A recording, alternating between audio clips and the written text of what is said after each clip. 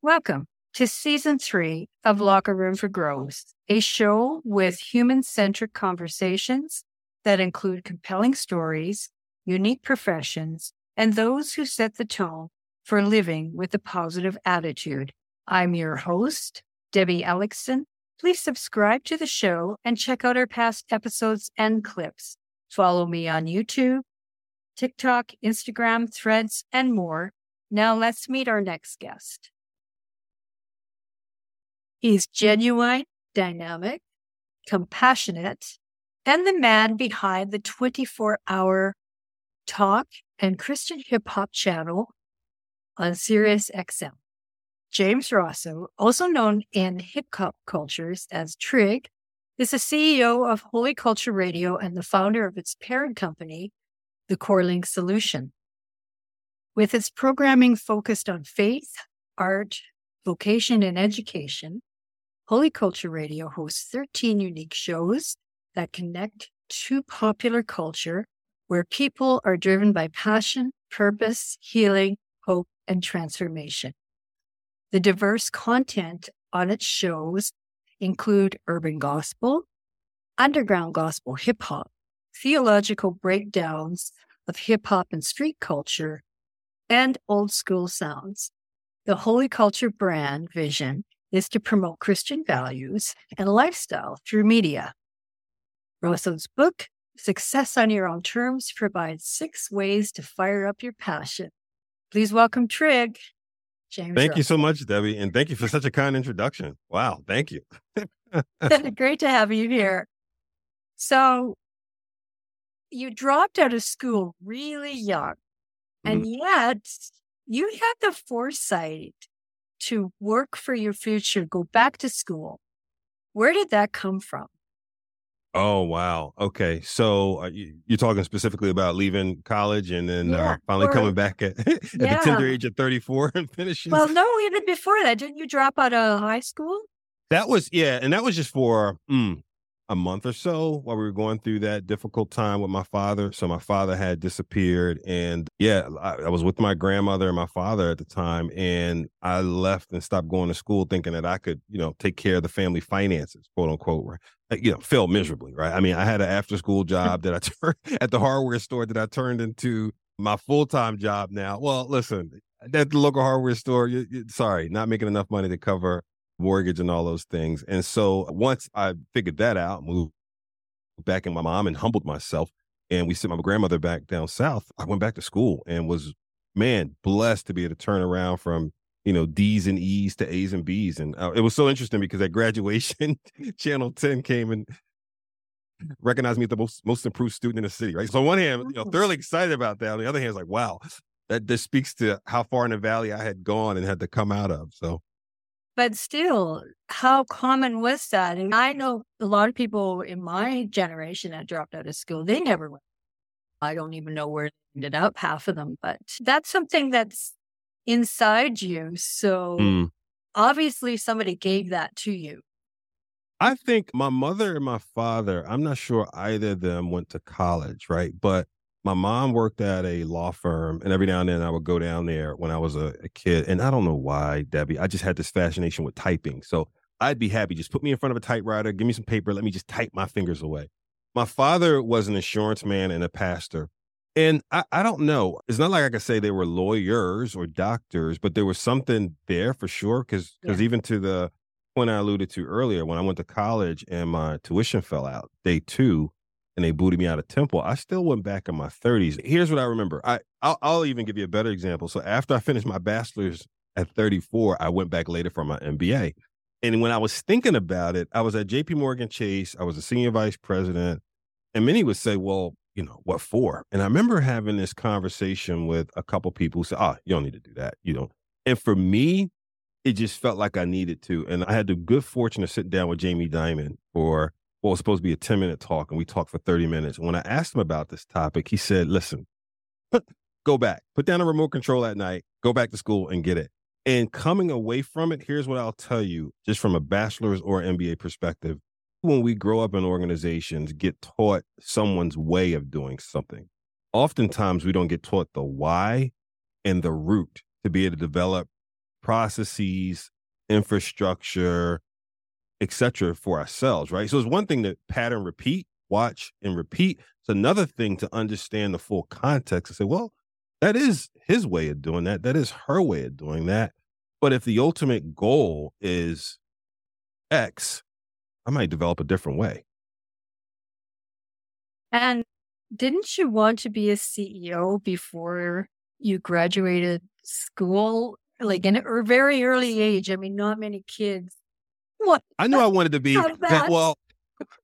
well, part of it was I wanted to be in a high income earning position and be able to come back to the neighborhood and show there's another way to do it. I think many of us, and this is not uncommon, believe that, look, unless you're a rapper or someone, or unless you're a sports figure or something such as that, you are not going to make it out of here. And I just wanted to show you could be a common person, take a common path, and get all the things at that time that we thought were important. Yeah. I think it's a little different in my neighborhood, which was, not the nicest end of town. And right. Those of us who left the neighborhood never went back. Yeah. Well, listen, my mom still lives in the neighborhood I grew up in, right? And so it's so, I was going to say so funny. It's not funny. It's so interesting when you go, I try to go once a week, once every other week. And every now and then you bump into people you grew up with. And in fact, about 3 months ago, it was like a reunion of kids I grew up cool, with. Though, isn't it? It's so good to sit there and go, we've known each other for 30 years, right? You just, oh my God, 30 plus years. And then for people to talk about their observations of each other, what we've seen each other do and how proud we are of each other. Those are special moments. And a lot of times I say this often, we don't think that we are the visual that some people have of success. You are more than you know it on any given day. We always feel like we have another step we have to go before I quote unquote make it. There are a lot of people looking at you and where you sit today, wishing they could be in your position, wishing they had done some of the things they've done, patterning themselves after you. So I just say that as an inspiration to anyone who listens to this podcast. Understand where you are today. You are an active mentor. Yeah. When did you jump into the music scene? Well, see, I did it all through school. I was initially a brass instrument player. I played a trumpet, the trombone, all those different things in the band, and wanted to be a DJ, right? And so when my trumpet got stolen, I took the insurance money and said, hey, can I do something with that? My mom had, up until that point, had been nice in trying to help me finance some of my hobbies, right? And one day she stepped and said, I'm not financing any more of your hobby because you could jump in and jump out. So if you want to do this music thing, she took me down to Zap's store. I bought my first keyboard and stuff. And then I was trying to get turntables. I worked all summer when I was 14, tried to buy some turntables. And I started DJing and developed a little reputation in the local neighborhood and started doing parties and such across Philadelphia. Got a little group of rappers together and we started working together, right? And we had our first record when we were, I think, juniors in high school. Lamar and I, who is now on the Def Poet Jam tour, Black Ice. Yeah, he's such a good guy. Black Ice, it was formerly known as Lamar the MC. And we did our project together. And from there, it just took off. And it was always an after school thing, after work thing, et cetera, right? And that was good for years. And then that transitioned after, accepting Jesus Christ in my life, that transitioned to Christian hip hop after some people interrupted me. and so the rest is history, as they say. So what was that Christian hip hop scene like when you first started out? It was, well, I knew what I knew. And at that time, I didn't know a lot at all. Literally had someone who stopped into the studio. My studio was in my brother-in-law's store. And they say, hey, a friend of ours is here. He would love to come down and listen to some of the tracks that he hears you working on from upstairs. So he comes downstairs and he's listening. And I'm saved. I'm, walking with Jesus, but I'm still producing secular music, right? And so as he turns to leave, he says, wow, some nice stuff you're working on. It's just a shame it's not for the Lord. Whoa.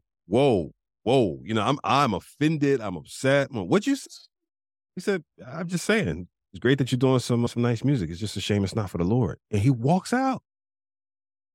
I'm shell shocked, right? I finished what I'm doing. And then the next day, the conviction just hit me.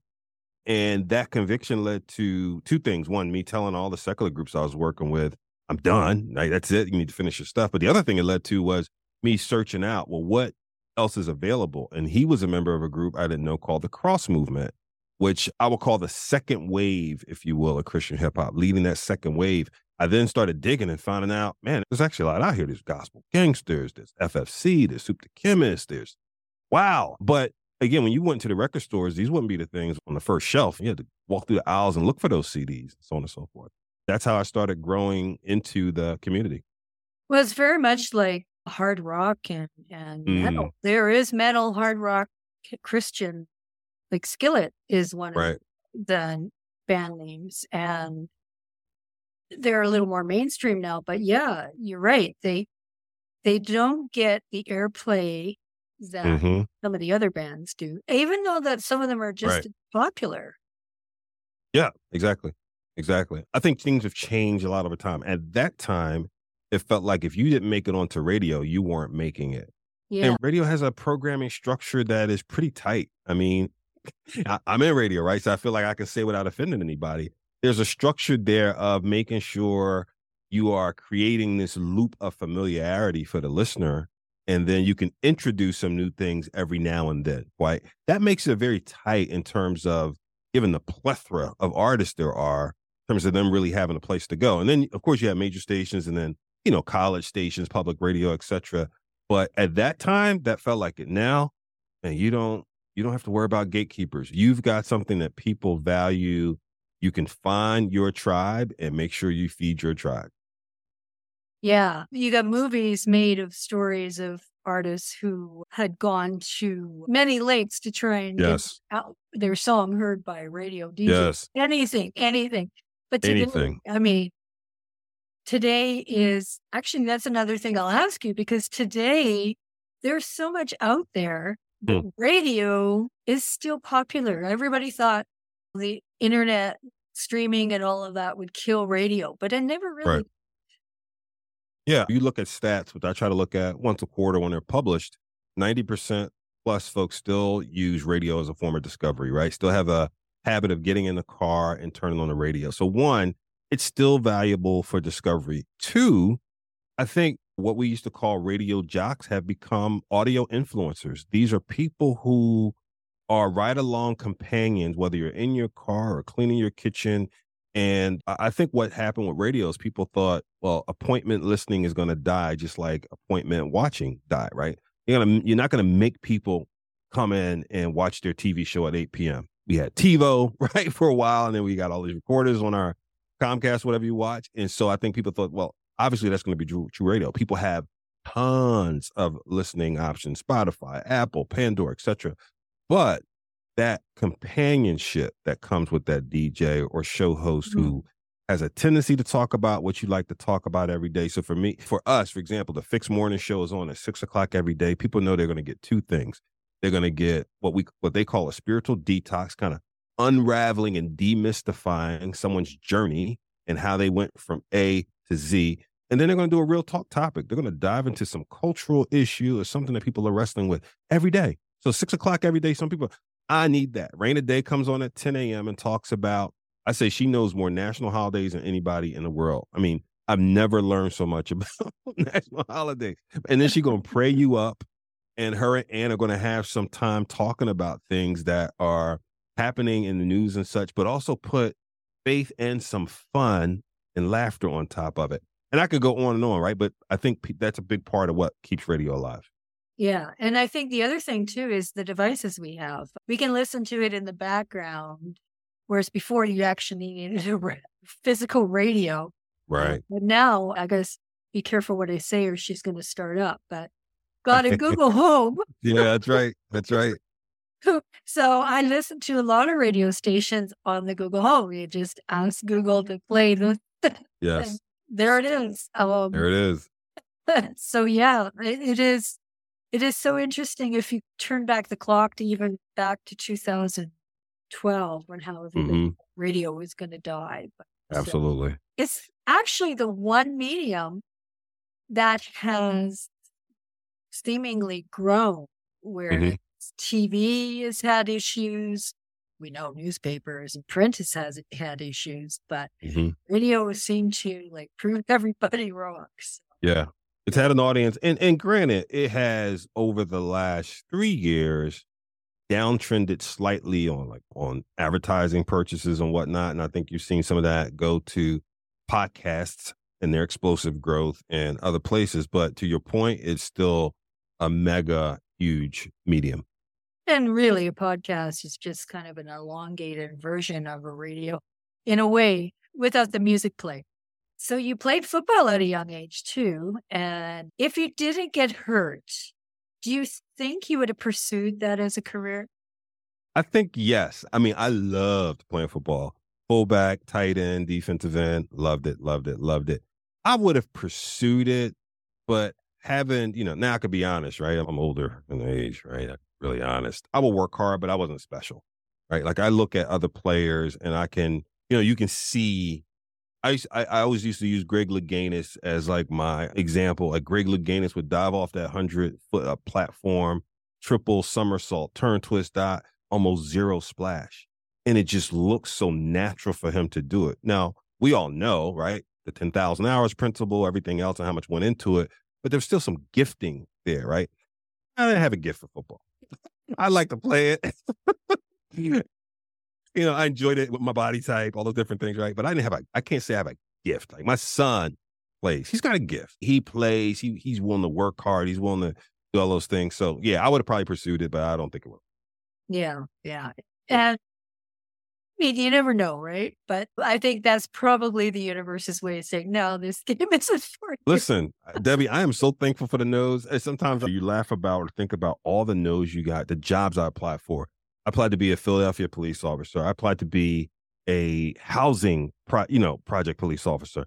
I applied to be, don't ask me why, an airline steward. Can you see me on an airline plane really walking up and down the aisle serving people? Actually, yeah, I could. No, I'm just too big. I mean, I'm 6'2" and decent weight. But when you're in it, all those no's seems like they feel like they're crushing you. Yeah. But had I not got those no's, I wouldn't have worked to other things to get the yeses, right? That I didn't plan for. So, at 14, 15 years old, I didn't say, well, yeah, I want to be president of B2B at Allstate Insurance Company. Are you kidding me? I had no idea. Well, I didn't think about anything like such as that. And so the no's help you get to where you need. And just like we always say, when God closes a door, he opens a window. And yeah, and then a lot of times you needed that experience from that crappy job in order to make things work even better with Absolutely. The term you use in your book here is reprogram your GPS. What does that look like for you? That for me looks like making sure that every so often the road in which you intended to travel, that you are traveling or that you reset that destination point, right? So how many of us have, gotten in the car and said, we want to go from our home to such and such, I don't want to say grocery store, that's too close, but let's say to our vacation place that we're going, and it's supposed to be a 4-hour drive. And the next thing you know, you're saying we're 4 hours in and we're not even close. What happened? Did the GPS just remap itself? Did we input the wrong destination? And by the way, did we maybe change our minds about where we want to go? And so for me, that program, and I use that example because I think it's relatable when we think about a global positioning system, something that is guiding us from point A to point B, is to say, listen, you have gifts and talents that you're given. Those should hopefully flourish into a nice purpose, passion statement, and then your vision. And then your vision has to have behind that goals, which I always think about as, rocks I'm going to jump on, boulders I'm going to jump on to get from one side of the river to the other side of the river. To do that, you need that GPS set that this is where I want to get to. And if I'm going to make a change, it's a conscious change with intention. And so that's the whole point around that. I love that phrase you use in the book, shift from drift.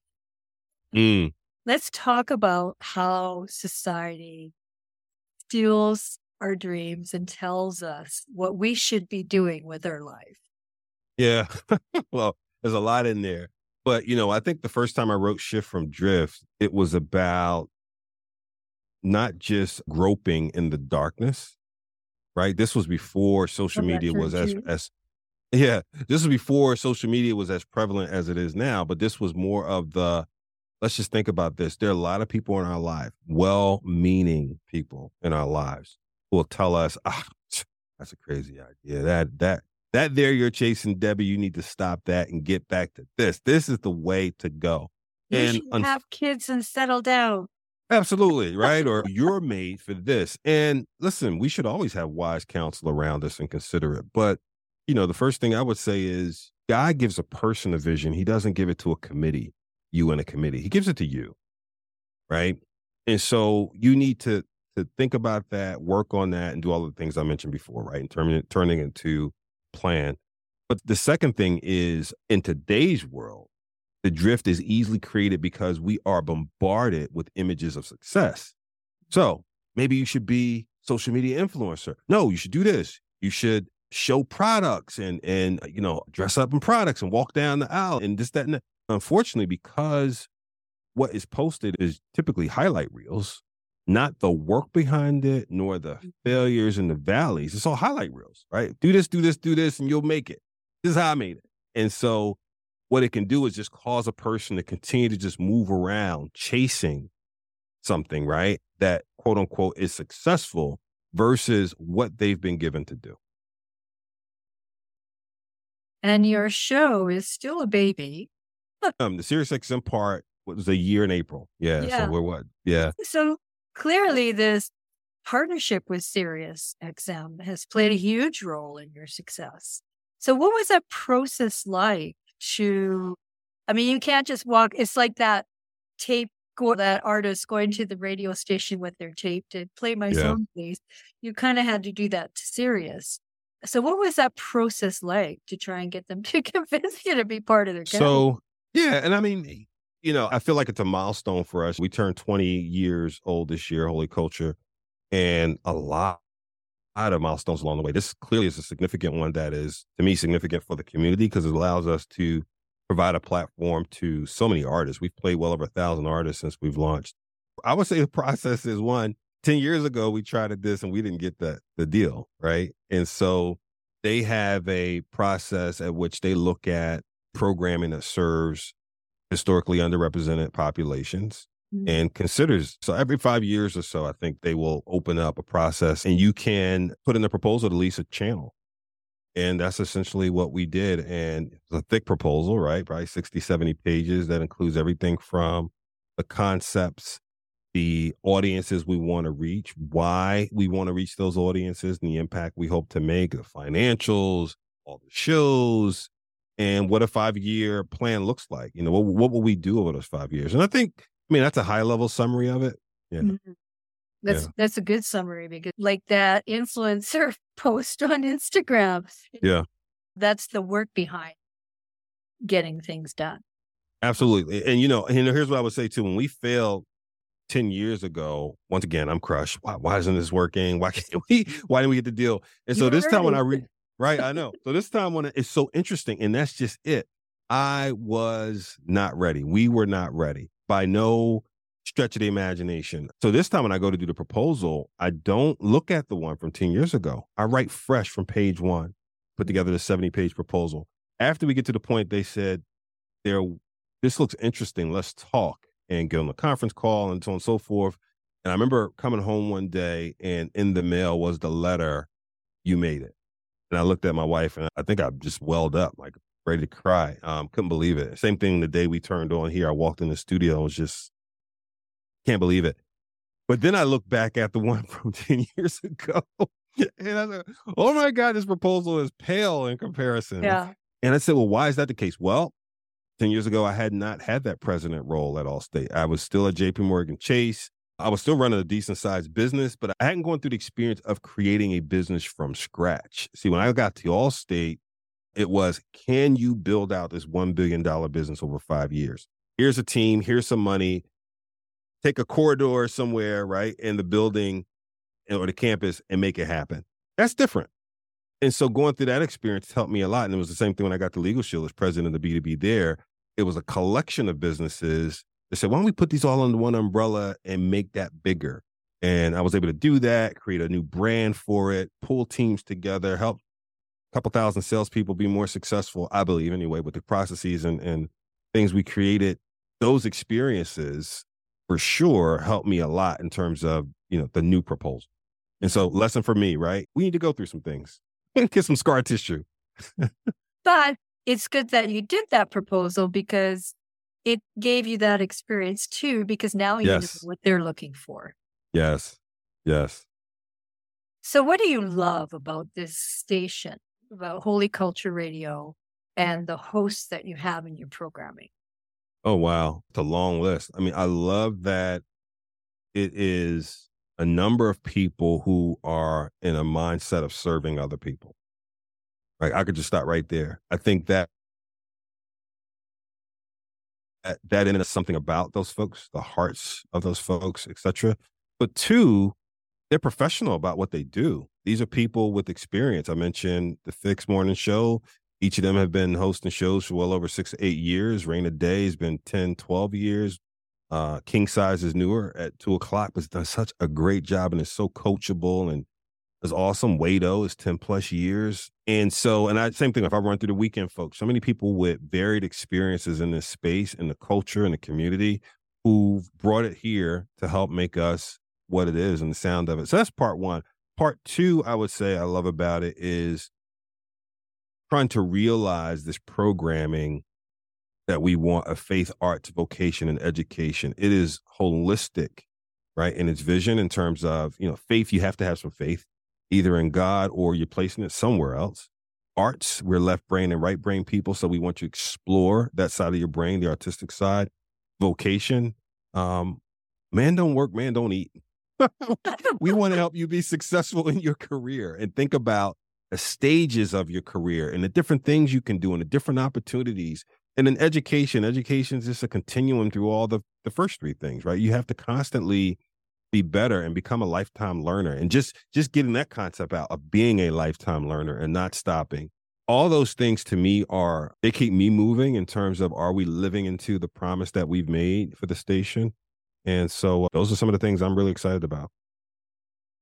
And what's next? Where would you like to see Holy Culture Radio and Corelink go? Yeah, I think a couple things. I think one, continuing to support the artist and coming up with new and innovative ways to do that. I use a phrase every now and then where I say, like airplanes have not had a technological innovative explosion in the last 15 years, right? Explosion is probably not the right word to use, but just like, we haven't seen, like, you wouldn't say, oh my God, 10 years ago, air travel used to be like this. And now I'm so thankful it's like this. Fill in that blank for me. I can't fill it in, right? And that's not to say that we haven't had any innovation. I would just love to create something that feels like it's serving differently listeners and artists. I think that's part one. Part two, that it is a sustainable platform that sustains itself way past me and my CEO-ship, for lack of better terms. And then I think the third thing is being the places where people need us to be. I was going to say adding visual components. It's so beyond visual. It's the Wayne Gretzky point of, you don't need to be where the puck is. You need to be where the puck is going. Right. And so I think one of the things that can happen is you get very complacent is not even the right word. You're just trying to do what you do well and stick at it with limited resources, on and so forth. But at the same place, if we want to serve, how are we in the places where people need the service? And so whether that's the different social channels that exist today, now you got Threads, so you got to add that to it, right? The metaverse. I mean, hip hop, secular hip hop side is doing different rap events inside the metaverse. I'm not sure we've explored that yet, right? And so just thinking, I'm not saying we have to commit to it. Just make sure we explore and understand, what the opportunities are and how best to serve people. Yeah, yeah. Thank you so much for doing thank this you. interview. Absolutely. This is Debbie Ellickson. Thank you to my guest and to you, the viewer, for watching this episode of Locker Room for Growth. Please subscribe to this channel and check out our past shows and clips in the YouTube playlist. The show broadcasts from Treaty 7 on Turtle Island, the traditional territory of the Blackfoot people, which includes Siksika, Blood, Piikani, Tsuut'ina, Stoney Nakoda Nations, and Métis Nation Region 3. Again, Thank you for watching, and please subscribe.